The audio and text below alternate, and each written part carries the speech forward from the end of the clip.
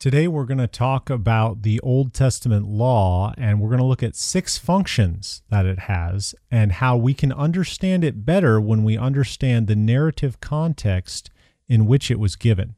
Stay tuned. This is the Bible Sojourner, where we discuss issues related to the Bible, theology, and culture. I'm your host, Peter Gaiman, professor of Old Testament and Biblical Languages at Shepherd's Theological Seminary. Shalom and welcome. Thanks for joining. Welcome back to the Bible Sojourner. Today we're going to talk about one of the hot topics that I often get asked about, and that is the Mosaic Law and the Christian. Except we're going to do it in a different way that I haven't really done on the podcast before, and we're going to talk about the Mosaic Law as it relates to the overarching narrative of Scripture. So when we do this, I think it's really important to acknowledge that a lot of people automatically default to systematizing laws. Okay, and that's where the whole moral, civil, and ceremonial concepts, those categories for understanding law, come from. Now, if you've listened to the podcast before, you know that I don't buy into those categories. Now, we'll eventually review that again because there are a lot more people that are listening to the episodes now, and so there's always a need to repeat some of the information we've had in the past. But I want to approach it from a different standpoint today and talk about the Mosaic Law from the standpoint of why it's situated where it is in the biblical storyline, and more importantly, how that can help us understand the function of the biblical law.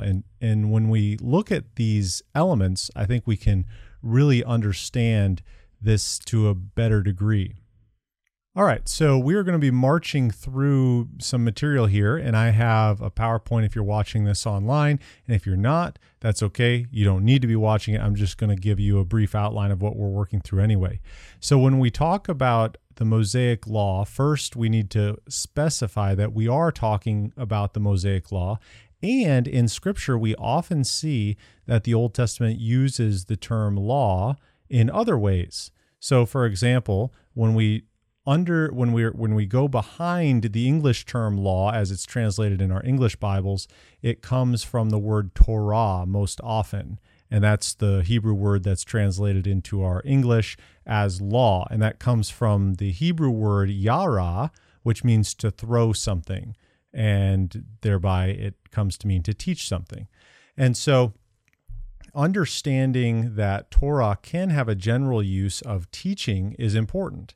We see this in a variety of contexts. In wisdom literature, for example, Proverbs 3:1, we have Solomon writing, "My son, do not forget my teaching, my Torah."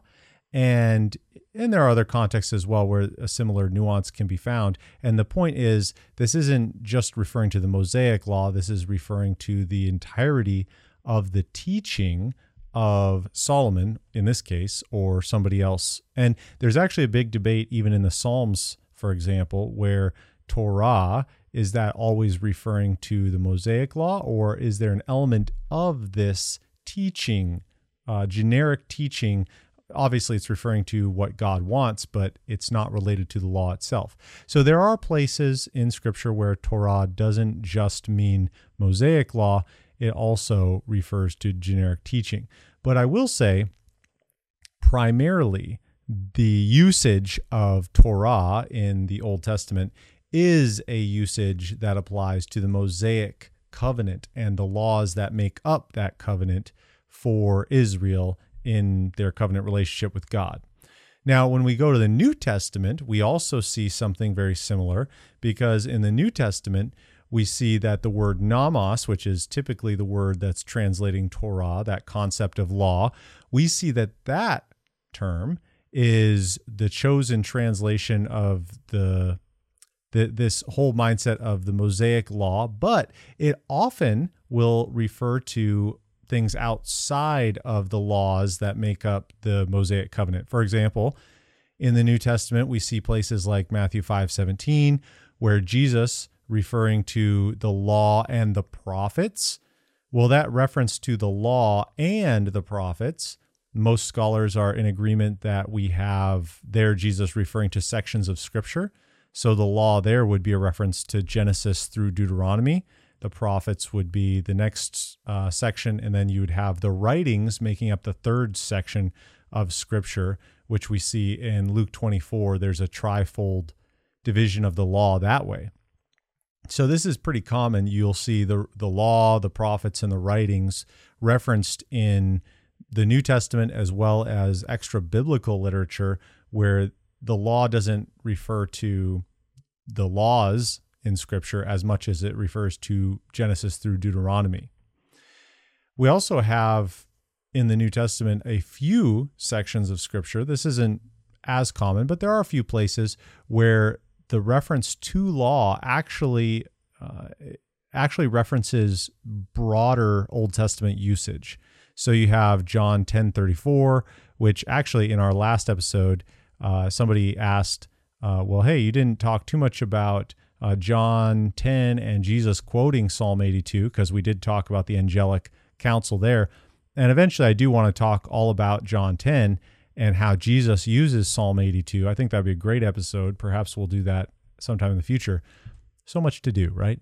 But my point in referencing John 10 here is that Jesus says that this scripture he's quoting comes from the law, but then he quotes Psalm 82.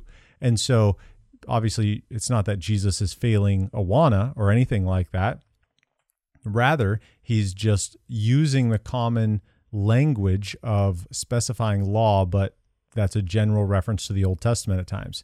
Similarly, you have Paul doing the same thing in essence in 1 Corinthians 14:21. He quotes Isaiah there, but then he makes a reference to saying, does not the law say, and then he goes on. So there is an idea here where the New Testament uses this generically, and we need to be aware of those concepts. We also have Paul seeming to use the law, the term law, as a generic principle. And Romans 7:21 and Romans 8:2 are examples of that. And what we see in those contexts is that Paul uses the term law, but he's talking about a context where it's a principle that's involved, not a law that God had given per se. And so there is this element where we understand there's a generic use of law outside of the Mosaic, and then a reference to general Old Testament scripture, which both Jesus and Paul use. So the New Testament does kind of give us a little bit of a broader range than even the Old Testament. But I would say, similar to the Old Testament, the New Testament uses the term law, nomos, primarily in most cases as a reference to Mosaic covenant stipulations. Okay? Now, the reason I'm going over this is just because I think a lot of times when we talk about law, we sometimes get confused. Because when I want to talk about the law, I specifically am talking about the Mosaic stipulations that are a part of the Mosaic covenant. Now, it is something that is unique and separate from a discussion about the law of God, as many theologians have used that. And so we need to be very specific about what are we actually talking about when we say the law of God. And so I'm giving this as a preface to the point that we're going to do an analysis here on how the law interacts with the storyline of Scripture, okay? Now, in doing that, there's a couple of key questions that we want to consider today. So when we're looking at the narrative of Scripture and we're looking from Genesis on and looking at where God intersects with the storyline and gives the law to the nation of Israel, we want to ask a couple key questions. So first of all, when did God give the law? That's a very important question. And we also want to ask, to whom did God give the law? The recipient of the law is a very important part of this story, and we can't ignore that. This is something that's very important for us to consider. And then we also want to consider, why did God give the law? Why did God give the law? So those three questions: when did God give the law? At what time? To whom did God give the law? And then why did God give the law? Those three elements really help us, I think, as we assess what's going on in the narrative and how the law then should function we are able to glean some helpful parts from considering that. Now, in order to talk about the importance of the when question, I have a quote here that I want to read from Joe Sprinkle in his book, Biblical Law and Its Relevance. I consulted that for my dissertation in a variety of places. He says, "The laws of the Pentateuch have regularly been analyzed by themselves without much consideration to the narrative context in which they are embedded. Without denying the usefulness of attempts to systematize biblical regulations, there is also a need to read the laws contextually within their narrative and legal literary frameworks." Okay, end quote. So what he's saying is that we often systematize the laws, and there's some value to that, but what often is missing in our theology, what often misses in assessing biblical law, is reading it within its narrative and literary framework. And I think that that's something that as believers we ought to really treat seriously. And so thus this episode, I think that we can actually get a very firm foundation on understanding the use of the law if we understand it as part of God's story. All right, so when we think about the when of God giving the law, then basically you're looking macro picture here. So not at the micro detail yet, but at the macro level. What's God doing? Well, everyone understands that there's a creation first. That's the first event that we're told about in Scripture. You have the creation event, and then you have man enjoying the goodness of God's creation and relationship. We're not sure how long that is. It's probably not very long at all. And then you have the fall. And in the fall, you have mankind rebelling against God, ignoring what God has commanded him to do. And then you have the consequences of that impacting all of creation. The ground is cursed because of what mankind has done. And so in the cycle of Genesis 1 to 11, we just went through this in our Old Testament studies class at seminary. And Genesis 1 to 11 can be very discouraging because there's not too much good that comes from that. There's just a lot of cyclical sin, rebellion against God in Genesis 6, rebellion against God in Genesis 11, a flood that wipes out all of humanity, just a lot of negative things going on there. And one of the things that we observe when we watch what's going on in Genesis 1 to 11 is that humanity is completely despicable, wicked, no hope, and only sovereign intervention from God is going to help them. And so in Genesis 12, we have that sovereign intervention where God chooses Abraham. At that point, he's named Abram and then is renamed in Genesis 17 to Abraham. But at this point, God intervenes in the story and chooses an individual from whom is going to come the messianic line. And it is through this family, this special family of Abraham, who becomes known as Israel, they will bless the world, okay? And so Israel actually goes into Egypt, and people who have heard me talk about this before will know that I call that Israel's incubator status, because they go down to Egypt to isolate, to be in an incubator until they hatch into their fledgling nation status, as it were. And so they go down to Egypt, and then God delivers them out of Egypt in response to his promise of grace and solidifying them as a nation. Okay? And this is a very important understanding of the sequence of the narrative and story, because God delivers the nation prior to giving them the law. And I think that that's very important. In fact, I want to really emphasize this, because when you really think about this, this is where I think a couple theological errors start to creep in, is we associate the doing of the law on behalf of Israel to merit or achieve salvation on behalf of God. And so some people think that the law, keeping the law is how one attains salvation in the Old Testament or something like that. I've heard that taught in a variety of places, and that's not true at all. God saves the people, and I might add that they don't deserve saving, okay? they are engaging in idolatry, we find out. And even when God delivers them out of Egypt, they bring the idols of Egypt with them, we're told in Ezekiel. So it's not as if they merit God's saving. God saves them, brings them out of Egypt in the Exodus experience as solely on the authority and the goodness of his plan. So it's not on their merit whatsoever. And then, as we see, the next phase of God's plan is that he gives the law to them.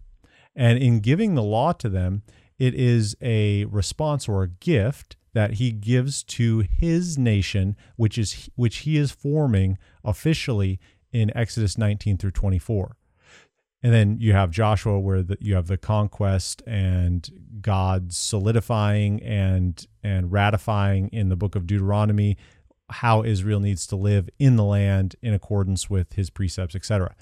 So the reason I bring this up is because when we examine the law in its narrative framework, the law obviously cannot be a means of salvation or grace. Israel is not keeping the law in order to merit God's favor or attain salvation. That's if taking the law at face value, taking it within the story itself, Israel has already received God's grace. And so we can never interpret it as a way of salvation. The law was, and this is where some people get it wrong too. Even in Reformed circles, a lot of times people herald the law as some sort of hypothetical standard for salvation. So if Israel, or if we could keep the law ourselves, we would merit salvation, or we would be perfect, and then we could have eternal life. But we can't, so Christ has to do it for us. But the reality is, law was never meant to be related to salvation in such a way. The law was a gift that was given afterwards, and we'll talk about some other functions of it in just a moment. But understanding the narrative framework of the law helps us understand that. And so when we understand the law in its narrative framework, we see that it's not a means of salvation. It's not a means of attaining favor before God in a way of earning deliverance out of Egypt or anything like that, right? Now, I will say that one of the tremendous benefits of the law, and we're going to talk more about this in just a moment, is that the law provides this literary stimulus then in this narrative to learn more about the character of God. And I'm going to talk a little bit more about that, but it's at this juncture that Israel starts to find out about their God again, having obviously forgotten much about him during their time in Egypt. And when we understand this is one of the big takeaways for future consideration, but I'll bring it up now. The law is inherently tied to the Sinaitic or Mosaic covenant. It's referred to the Mosaic covenant oftentimes in Christian circles because Moses was the mediator of this covenant. And so God mediates his covenant through Moses. He makes it at Mount Sinai. So it's also referred to as the Sinaitic covenant because it was made at Mount Sinai. And this is the covenant, the contract between Israel and between God, that they would be a holy nation before him, that they would be his holy people, they would be a royal priesthood, and that he would be their God. So this is a very special relationship to facilitate how that's going to look, okay? And I would also say, it's my opinion, we can talk more about this at a different time, that the Mosaic covenant essentially mediates or administrates the Abrahamic covenant or helps fine-tune that relationship, although Israel ultimately fails in doing that. Okay, so let's talk now about to whom was the law given. I think that this is a key discussion point. So to whom was the law given? Well, everyone agrees that the law was given to the geopolitical nation of Israel. Okay, that's, I think, hands down a very non-debatable point. The law was given to the geopolitical nation of Israel. But what some people don't realize, and I think that this is worth discussing, is that Gentiles were allowed not to follow certain laws. And the best example of that, now, obviously there were laws that the Gentiles had to follow. For example, a Gentile can't just go into Israel's camp and says, well, I'm not an Israelite, therefore I can just murder people. It doesn't matter. I have whatever I want to do, I can do because I'm not an Israelite. No, that obviously doesn't apply. But there were laws that the Gentiles were allowed not to keep. So, for example, Exodus 12 in 43 through 49, we read about the prescriptions given to Israelites and Gentiles regarding to the Passover. And I think it's important to note that in that text, you have God specifically telling the Gentiles among them, or he was telling the Israelites, but for the purpose of the Gentiles among them, that they didn't need to keep the Passover. They didn't need to be circumcised. But if they wanted to keep the Passover, they did need to be circumcised. And so I think that is a key component there of understanding, okay, some of the Gentiles didn't really need to keep the Passover. They weren't required or obligated to do that, but if they did want to, then they must be circumcised and all the males in their household. And so I think that a important principle, which we could talk about other laws as well that Israel wasn't, or that Gentiles weren't bound to. There's an understanding in the Old Testament law that there are sojourners, there are aliens who live among the Israelites, and they are not bound to the Israelites. They are not strictly a part of that nation, okay? And so there is a difference between the proselyte, the one who completely embraces Jewish identity, versus the one who is a wandering sojourner living amongst the Israelite people. All right. So again, the law is primarily for the people of Israel, and the Gentiles were not bound to it to the same degree that the Israelites were. The law also, and I think we talked about that in previous episodes as well when we're talking about some of the theonomy issues, but we'll talk about more of that in the future as well. The law provides the necessary insight into how Israel must live with a holy God in their midst. So again, God did not make his dwelling with any of the Gentile nations. And so the law provides insight, again, talking about the holy character of God. The law provides this insight into how Israel must live in light of the fact that they were chosen by God to have his dwelling in their midst. And so they need insight into, okay, how do we as a nation need to function, given the fact that God is going to be in our midst. Okay, so now we want to really talk about what I think ends up being the crux of the issue, and really what becomes most important for all of us is, why did God give the law? And knowing what we know, now I think when we address this issue of why did God give the law, we can assess the function of the law relatively helpfully. We can understand it in a better way, and then also glean going forward into the New Testament how we should understand the law today, which we won't talk about today, but we at least have the foundation for it. So why did God give the law? So I'm going to give 6 functions of the law. So when we look at Old Testament picture, and there may be more, but I think 6 is a good round number, I suppose. So the first thing when we understand Old Testament law is that the law functions as a covenant document. We'll talk more about that. Second, the law is intended to distinguish Israel as a geopolitical ethnicity and function as their constitution. And then third, the law manages sinful situations. So these first three out of the 6 basically go together. Number 1, the law functioning as a covenant document. That is crucial to understanding number 2 and number 3, because number 2 talks about how the law was intending to govern geopolitical Israel and function as their constitution. Like we really need to understand there's a context to how the law functions. And so when we understand that, we maybe even can understand some of the laws that are given and why they're given and how they're kind of strange to us at times. And then third, the law manages sinful situations, again, relating to the fact that you have a covenant relationship between God and between the nation of Israel. Therefore, when there is sin in their lives, how are they to manage and mitigate that sinful consequence or those situations? And so the law gives helpful guidance on that as well. So then number 4, the law reflects the character of God. We've already talked about that, and we'll discuss these more. And then number 5, the law reflects God's creation design. And this is really, really helpful. We'll talk more about that as well. Number 6, the law was given to increase sin. So these 6, number 1, the law functions as a covenant document. Number 2, the law is intended to distinguish Israel as a geopolitical ethnicity. Number 3, the law manages sinful situations. Number 4, the law reflects the character of God. Number 5, the law reflects God's creative design.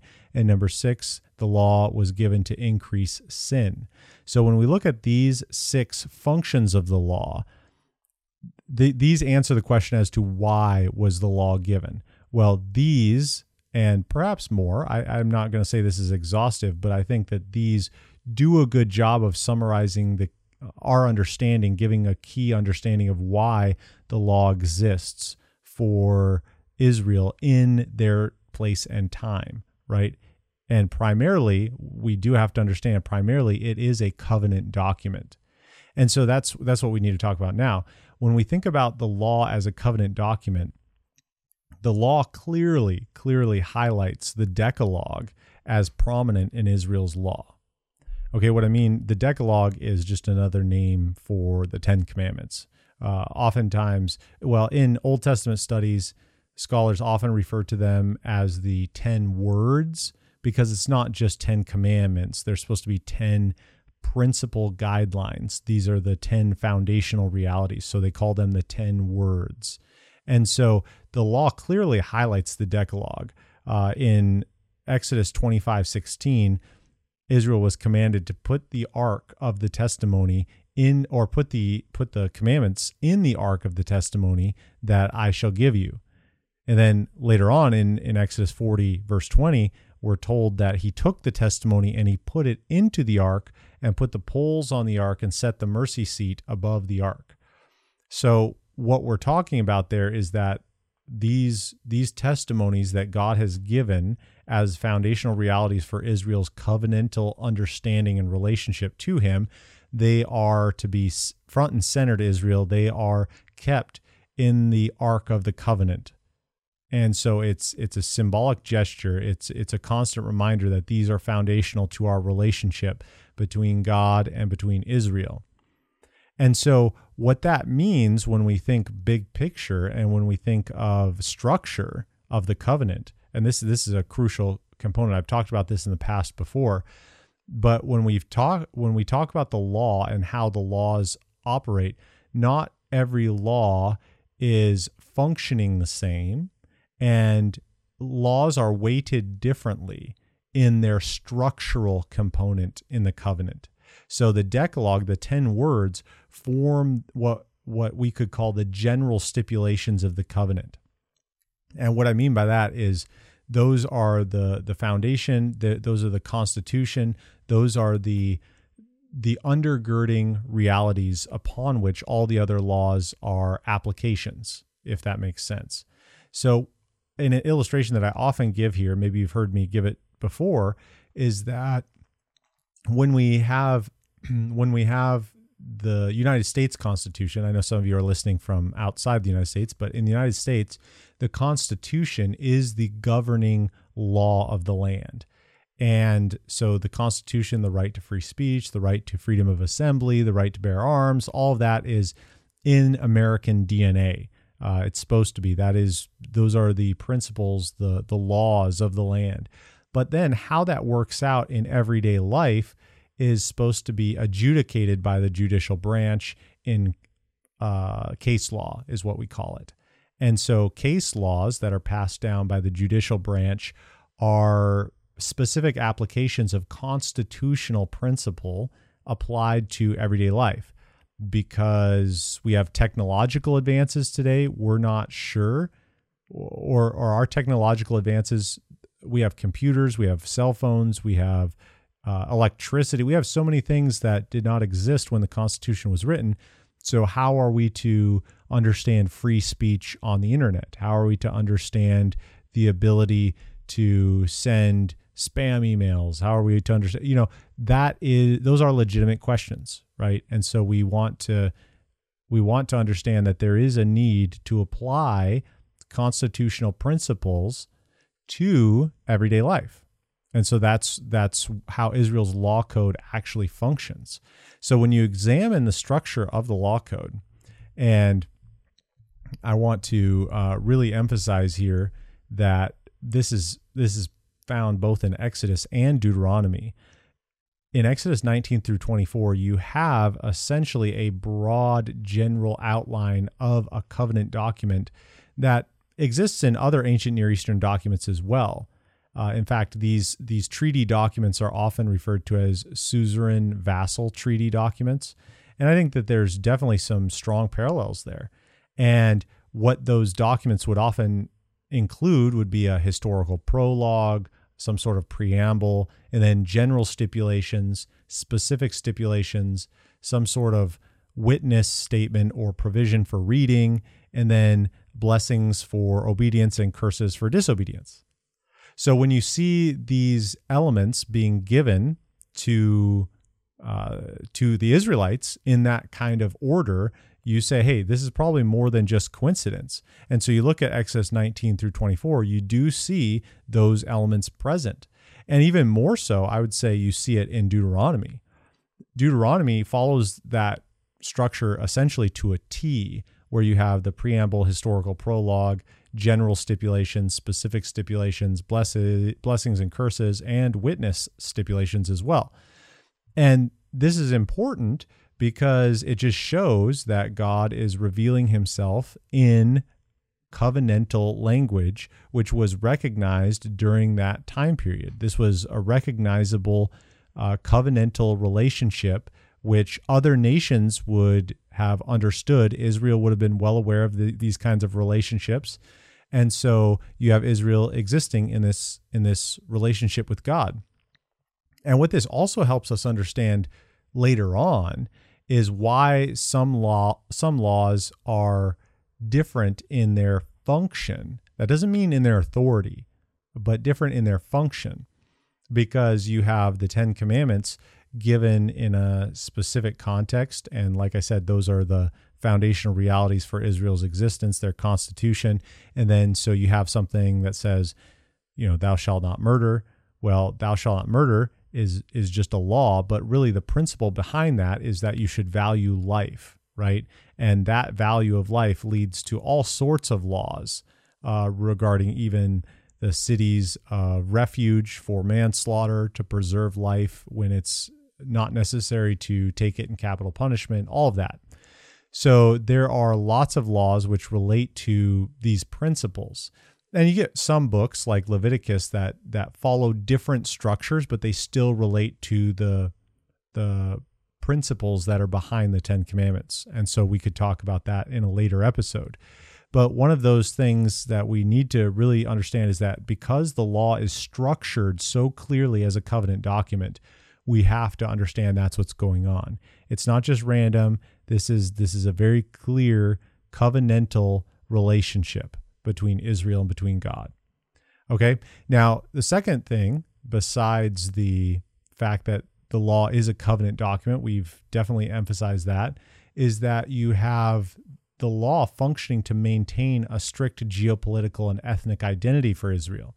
Now, you actually see this throughout the law. In Exodus 19, 5 through 6, you have God saying, if you will indeed obey my voice and keep my covenant, you shall be my treasured possession among all peoples. Similarly, in Deuteronomy 7, 6, the Lord your God has chosen you to be a people for his treasured possession out of all the peoples who are on the face of the earth. So again, there's an exclusive choice that takes place between God and the nation of Israel. And in Leviticus 20, 26, you shall be holy to me, for I, the Lord, am holy, and have separated you from the peoples that you should be mine. So again, there's a uniqueness that is given to Israel. Now, how this plays out in some of the laws is that God gives laws to keep Israel separate from the nations around them. You have laws referring to intermarriage. Those are to keep Israel separate, obviously.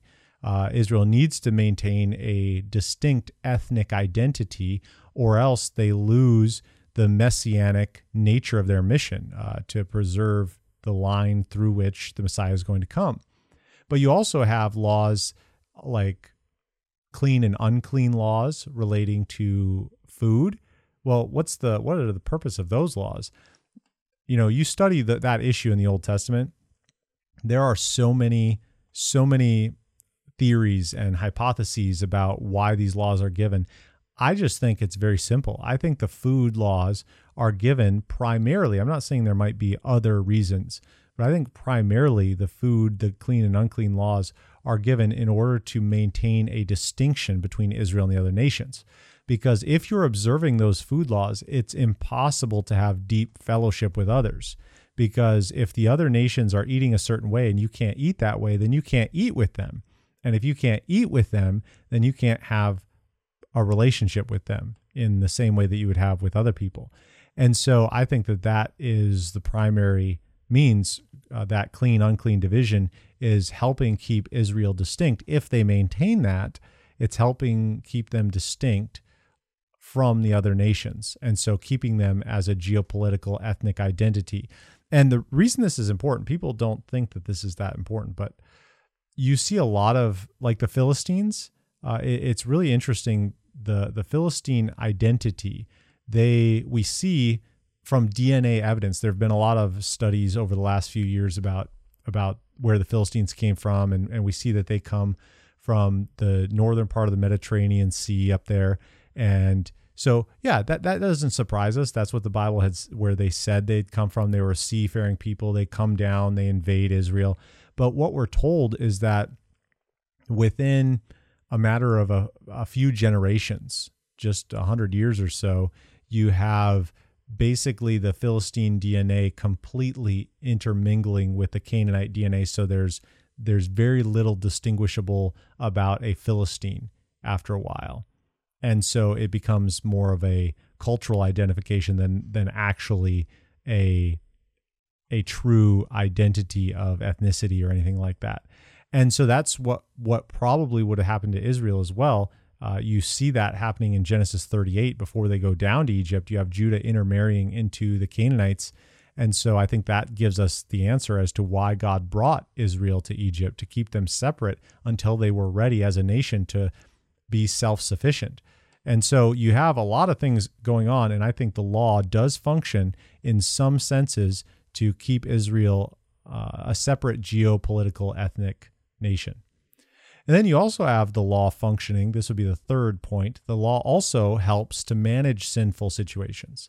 So this is, I think, an underappreciated point at times, because we often think of the law as just telling us what is best, in the sense of, okay, this is what's right and wrong. But the reality is that the law also assumes that people are not going to do what's right. And so the law gives managerial guidance in less than ideal situations. Laws that would include polygamy and manslaughter. I think those kinds of laws would be included in this. So in Deuteronomy 21, for example, people often appeal to this, saying that the Bible supports polygamy, because in Deuteronomy 21, 15 through 17, it says, if a man has two wives, the one loved and the other unloved, and both the loved and the unloved have borne him children, and if the firstborn son belongs to the unloved, then on the day when he assigns his possessions as an inheritance to his sons, he may not treat the son of the loved as the firstborn in preference to the son of the unloved, who is the firstborn. And then it goes on saying he must acknowledge who the real firstborn is. And you might say, well, look at that. That is license to polygamy. So God obviously supports polygamy, and so we should too. But I mean, the way I say it is that the law doesn't always say what should be, but it doesn't always say what should be, but also what to do when it's not as it should be. So in other words, even though polygamy is not ideal, I do take the view that polygamy was always wrong. Now, I know some people would disagree with me on that, but I think this kind of law isn't saying this is okay to do. I think it's saying that if this is the case, then this is how you need to handle it. And, there are lots of laws like that. This law is formulated in what's called casuistic style, which means if this, then that. And in other laws, that's found as well. If a man kills another man, then this takes place. Well, that's obviously not sanctioning that situation. It's just saying that if this situation does occur, this is how you need to handle it. Okay, so that is an important understanding, is that just because the law includes something doesn't mean that it affirms that this is good, right? And so the law does help manage sinful situations, whether it be situations like murder, manslaughter, polygamy, all these different scenarios. War, Deuteronomy talks a lot about war and how to act in those situations. And so these are helpful to understand. The law functions in a variety of contexts, and all three of these first three, the law being a covenant document, the law functioning to create a separate ethnicity for Israel, and then managing sinful situations. Obviously, these functions of the law are intimately related to Israel as a nation. And so I don't think there should be much debate on that. But fourth, in a more general sense, obviously it still relates to Israel, but in a more general sense, the law does reveal God's holiness. And when we look at the narrative, so reading through the book of Genesis, you definitely see God's holiness described. Absolutely, you see God's holiness described. But the law defines it. So narrative describes God's holiness, but the law defines it. And it tells us exactly how holy he is. We can say, yeah, God is holy, but you don't realize how holy he is. He is so holy that you need to slaughter your goat because you did something that was wrong. And God can't just say, oh, that's okay. And he is so holy that you need to go outside the camp and bathe a certain point every month just because you cannot in your uncleanness be associated with a holy God. There's a constant reminder, a constant lesson which reveals God's holiness, and it's really, really helpful in discovering that through the law. And it also reveals that holiness is costly, that dwelling with God does come with a price. Nadab and Abihu figured that out really quickly. They thought they could worship God however they wanted, and that didn't work out so well in Leviticus 10. All right, so that's the fourth. And then the fifth, the law reveals God's creative design or creation design. And this is something that's super practical and helpful. Again, each of these functions of the law are not necessarily found in every single law, but many of the laws reveal God's creative design. The Decalogue, for example, uses creation language itself in formulating the principles, the 10 words. And so when we look at that, we can read and say, okay, hey, as I'm going through this and marching down the 10 commandments, I can see, okay, there's language that reminds me that God is the creator, therefore he is the one only that I am to worship. There are no other gods before me. Okay, what about number 2? Well, because God is the creator, because he's created everything, we are not to bring parts of creation and elevate them to the status of God. We're not to bring God to the status of creation, and we're not to bring parts of creation up to the status of God. We see that all over. And I think that those kinds of language ideas are important, because even conceptually they're found there with the idea of stealing, adultery. All of those are formed on the basis of God's created intent for the world. God created mankind to work and therefore be a recipient of the product of his work, therefore taking what somebody has without license, without justly being compensated. Those are all wrong because of how God created the world, right? And so, and that's what, I'll just say this because I think it's really helpful for application. I know some people will get mad at me for saying this, but that's fine. People get mad at me for everything. But I will say, the reason that it's wrong to steal is not because God said thou shalt not steal. As a commandment, whether that commandment existed or not, it would be wrong to steal because of how God created the world. Same thing with murder. I like to tell people, was it wrong for Cain to kill Abel, or was he fine because there was no law against it? And see, that's the reality is that the law actually doesn't determine whether something is right or wrong on the basis of, explanation. And really what we're talking about here is the Ten Commandments as being the foundational revelation of certain things that are found in the created order. And so it's an interesting thought process to think about that. But how did Adam and Eve know what was right and wrong? How did Cain and Abel know what was right and wrong? How could Cain justly be condemned for his actions against Abel? Well, I think there's a good thought process there, understanding that God has created the world to function a certain way, and so we can understand and apply that in our lives. All right, so the Decalogue, when we go through that, it does give us insight into how God created the world. It's not limited to the Decalogue as well. I should say that it also is expanded to other sections of Scripture. We see that reflected in certain laws as well, and so we want to be sensitive to that. Sabbath is an easy example of that. I've given examples of the first two commandments, stealing, adultery, murder, but the Sabbath as well has a connection to creation. Now, we'll have to do a podcast on the Sabbath in particular, because I would advocate that the Sabbath is no longer binding on anybody. And so you don't have to observe the Sabbath. However, some people would say, well, look, you can trace the Sabbath law to creation, so why wouldn't it be binding? Well, we'll talk about it a different time. So there you go. Have fun with that. But the big point is that in the function of the law does reveal God's creation design. And then lastly, this is number 6, the law increases transgression. This is an underappreciated point for sure, because a lot of people don't realize that the law was given by God for the purpose of increasing transgression and trespass. So Romans 5:20 is a good verse for that as a foundation. Obviously, all these verses are debated, but I'll just give you what I think about them.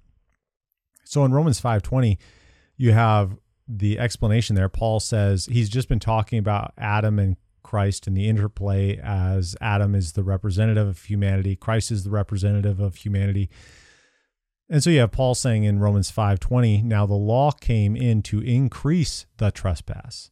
And of course, the immediate referent there is the trespass of Adam. But what Paul is saying there, just to clarify, is that the law was given, and this is important because the Jewish audience would have been wondering, well, how does the law relate to what you're talking about, Paul?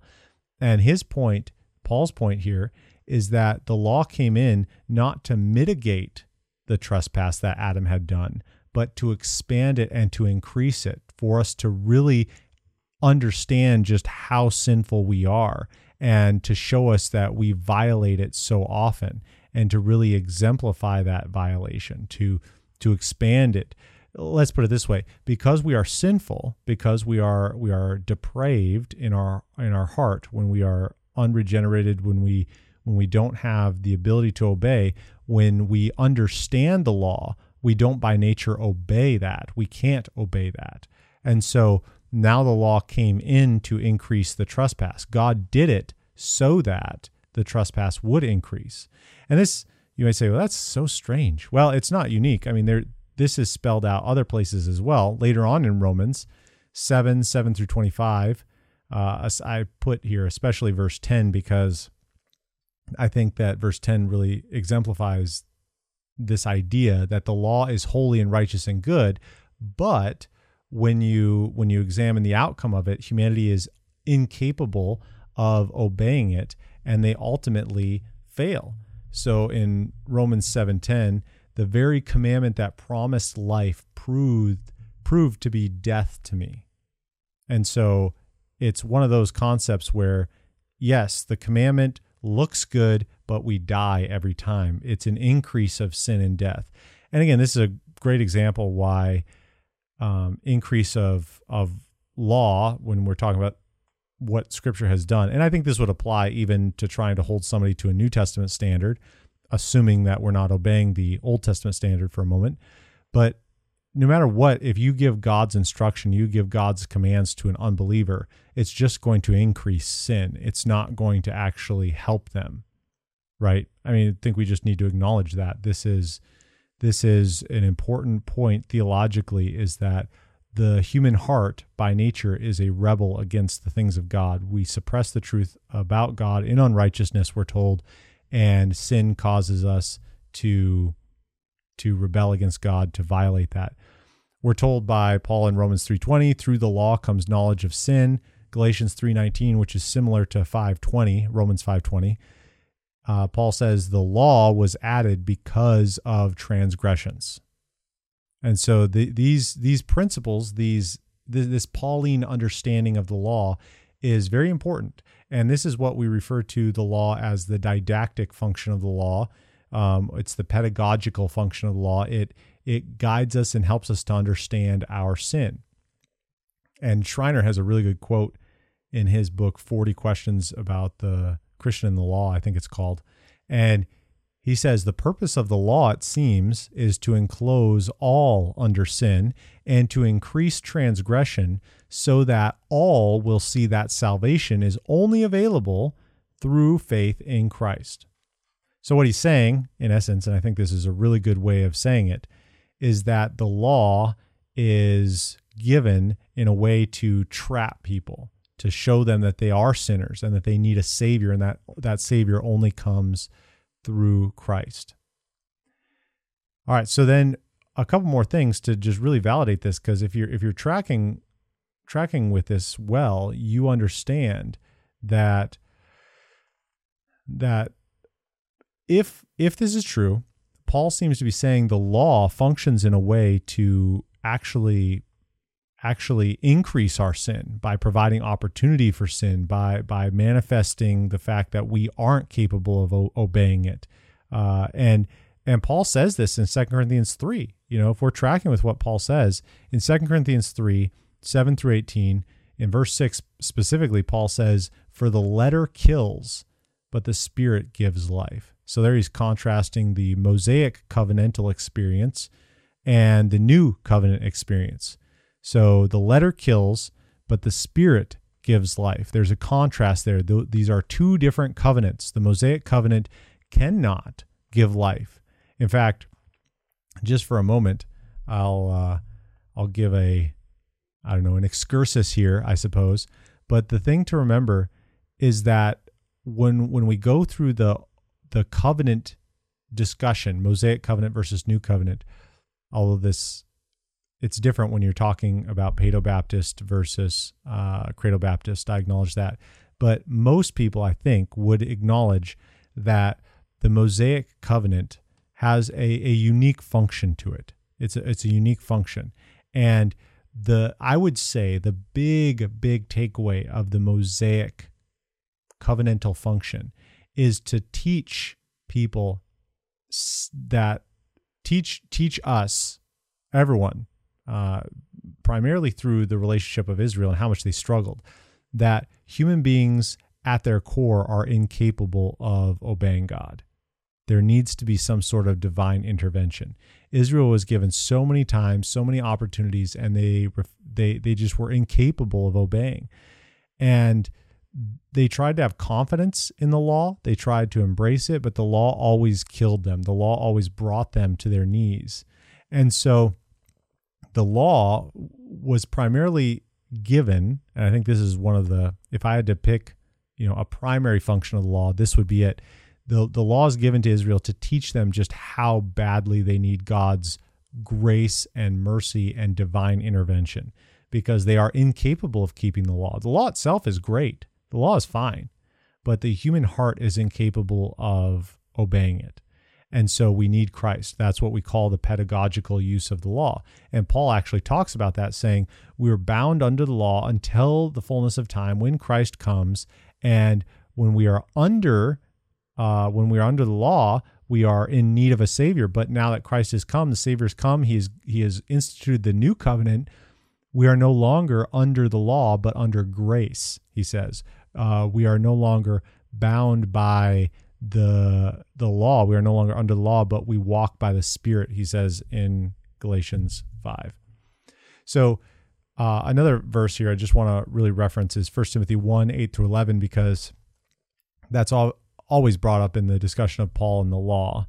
And what I just want to read it here. So in Paul's discussion of the law in 1 Timothy 1, he says, "Now we know that the law is good if one uses it lawfully, understanding this, that the law is not laid down for the just, but for the lawless and disobedient, for the ungodly and sinners, for the unholy and profane, for those who strike their fathers and mothers, for murderers, the sexually immoral, men who practice homosexuality, enslavers, liars, perjurers, and whatever else is contrary to sound doctrine, in accordance with the gospel of the glory of the blessed God with which I have been entrusted." All right, so when Paul is saying that there in 1 Timothy 1, 8 through 11, basically the key phrase at the beginning would be, we know that the law is good if one uses it lawfully, but the law is not laid down for the just, but for the lawless and disobedient. Now, you could take this one of two ways, and really both are possible. I lean more toward what we've already been talking about. So on the one hand, you could interpret this as saying, well, look, the law is good for the sinners because it restrains them from sin. It keeps them from sinning. And there may be a practical or a pragmatic truth to that, but not at its core, because the law doesn't actually keep people from sinning. It just keeps them from sinning in the ways that they want to sin, but they're still sinning. They sin in their hearts, they sin in what they want and desire, and they're still going to find ways to sin. And like what we were just talking about, is that the law is producing and showing us and revealing the true depth of our sin. So it doesn't make as much sense for me to see Paul here saying that the law is good for sinners because it keeps them from sinning or whatever. I don't think that would be the right way to take it. I think this coincides with what we've been talking about earlier, where Paul is saying, listen, the law isn't given for good people. The law is given to show bad people just how sinful they are. So the law is not laid down for the just, but for the lawless and disobedient. In other words, those people who are ungodly need to have it revealed to them just how sinful they are. And so that, I think, is a helpful understanding of this text. Now, could go either way, I acknowledge that. But again, I think that this is another affirmation of what's going on in the function of the law, is that according to Paul, you have the law being given to increase sin and to cause that sin to have its full knowledge and understanding. So the law functions in a very real sense, in a very powerful sense, as our best teacher, because the law allows us to see just the true depth of our sin. All right, so basically we have these 6 functions of the law. And I think that understanding the law in the Old Testament context allows us to see those. So the law functions as a covenant document. And because the law functions as a covenant document, the big takeaway, and I would humbly submit this to you for future reference, we'll mix this into a future episode coming up, but I know it's hard to grapple with this sometimes, but my proposition to you would be that if the Mosaic covenant is done away with, then so too the law code, which is bound as part of that covenant, would be done away with. That seems to make sense from the narrative, because the narrative, God already has a relationship with Israel, but then he adds something to that relationship, a law which had not existed prior to that, right? He had already saved, already selected, already been working with the people, and then he gives them a law. And as part of that law, he expects them to live a certain way. And if that covenant goes away, then you would expect there to be a different kind of relationship. And so the new covenant relationship that God has would presumably be different in some instances. And we know it has to be, right? It has to be, given a variety of prophecies and discussions about what the new covenant actually means. And then also the law is intended to distinguish Israel as a geopolitical ethnicity, so it preserves their ethnic identity. It manages sinful situations. The law reflects the character of God. The law reflects God's creation design, and the law is given to increase sin. So where the law reflects the character of God and God's creative design, it actually becomes really helpful and easy to apply the law, because the principles behind those laws can still be very easily assimilated into our own lives. And maybe in a future episode, we'll talk more about what that might look like.